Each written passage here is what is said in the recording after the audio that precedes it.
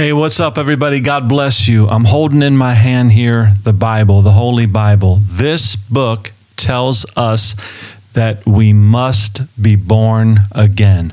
Those are the direct words of Jesus Christ himself. And this book will also tell you that Jesus is the way, the truth, and the life, and that no one comes to God the Father except through him. And you know, one other thing I'll mention that this Bible, this book will tell you. It'll tell you that there is no other name under heaven given among men, no other name by which we must be saved. So, coming to Jesus is about being born again. And being born again is the only way to eternal life, or what you might refer to as heaven, right? It's the only way there. And it's only through Jesus. But the starting point, the place where we must begin in coming to Jesus, and that's what this video is about, how to come to Jesus. The starting point is repentance. And repentance simply means to change your mind. So you may say, why do I have to change my mind? What do I need to do that for? Well, the answer is simple. It's so that you can have eternal life. It's the only way to eternal life, the only way to, again, what we refer to as heaven. It's the only way there. But you may say, why is it necessary to repent? Why does God require this of us? Well, I'd like to first tell you this, that God wants what is absolutely best for you and me. Right? He wants the absolute best for us. But you see, there's a part of you and me that wants to rebel against God, and the Bible defines this as our carnal or our fleshly nature, right? And as a result of sin being in the world and in us, for that matter, this part of us, this carnal mind, this fleshly part of us, is self-centered, self-focused, and quite honestly loves sin, right? And it loves fleshly things, loves carnal things more than it loves the holy things of God, the good things of God. And don't be scared away by this word holy, okay? It just means that we're set apart for something that God has for us, something good that God has for you.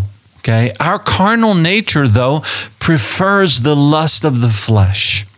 The Bible calls it the lust of the flesh, the lust of the eye, the pride of life, right? The things of the world. These are the very things that keep us from experiencing what God has for us, and that is the very best life, right? That's what He has in store for us. God wants us to have an abundant life, a life that's full of love, that's full of peace, that's full of joy. And if we're honest, from deep within us, we desire that same thing, don't we? We want love, we want peace, we want joy. But what happens is that sin draws us in, and we focus our lives on carnal things, right? Things of the flesh. The things that we lust after, the things that we desire. And this is what our mind becomes centered on, right? And therefore, we need to repent. We need to change our mind. And that's, if I didn't mention this already, that's what it means to repent. To change your mind, to focus on something different, to now begin to focus on God and not on the things of this world. Not on the things that offer gratification to our fleshly / carnal nature, right? But rather say, what is it that God wants from me? What is the life that He has for me? Okay? We must change our minds we must repent.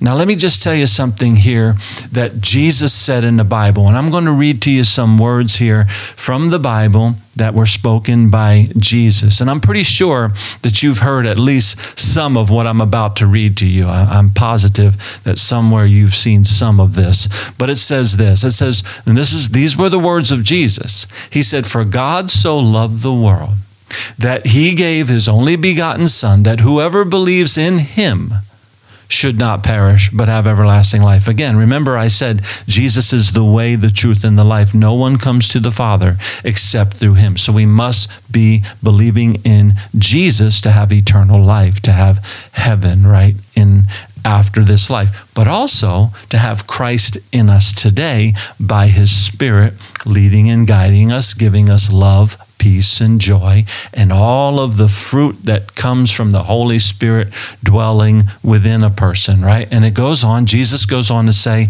this, he says, "For God did not send his Son," speaking of himself, he says, "For God did not send his Son into the world to condemn the world, but that the world through him might be saved."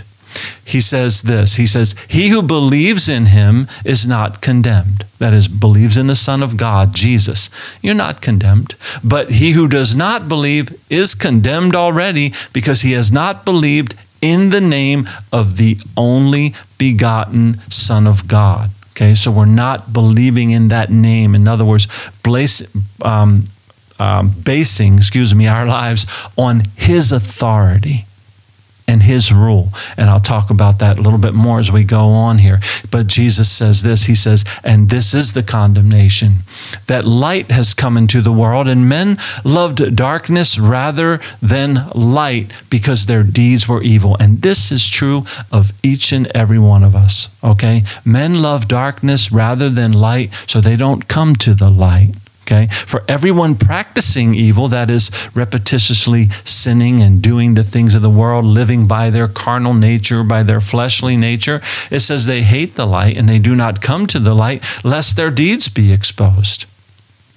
Right? They don't want everyone to know, right? "But he who does the truth comes to the light, that his deeds may be clearly seen, that they have been done in God." So this is the person that repents, comes to the light, that is, comes to Jesus and says, "You are my Lord, you are my King."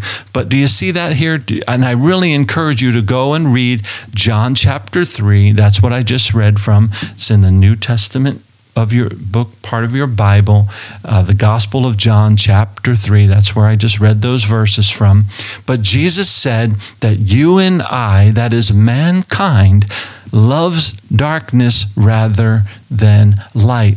Even though Jesus came out of heaven and into the world, most people do not come to him because they love darkness rather than light. Jesus said, few find it. It's a narrow road because people don't want to repent. Okay, but what I'm telling you today is how to come to Jesus, how to be born again, how to have eternal life, right?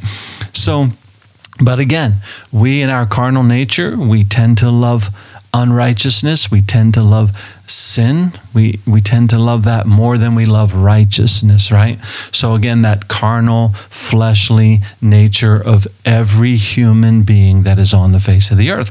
And the reason I'm stressing that it's every human being, every one of us, is because the Bible states in the book of Romans that all have sinned and fall short of the glory of God. None of us are right with God without coming to Jesus. So that's repentance. We're changing our mind, right? We have to say within our hearts, from a deep commitment within us, we must say that we will begin to live this life that we now live on this earth. We will live it in the way that God has prescribed for us to live it. And the prescription is coming to Jesus.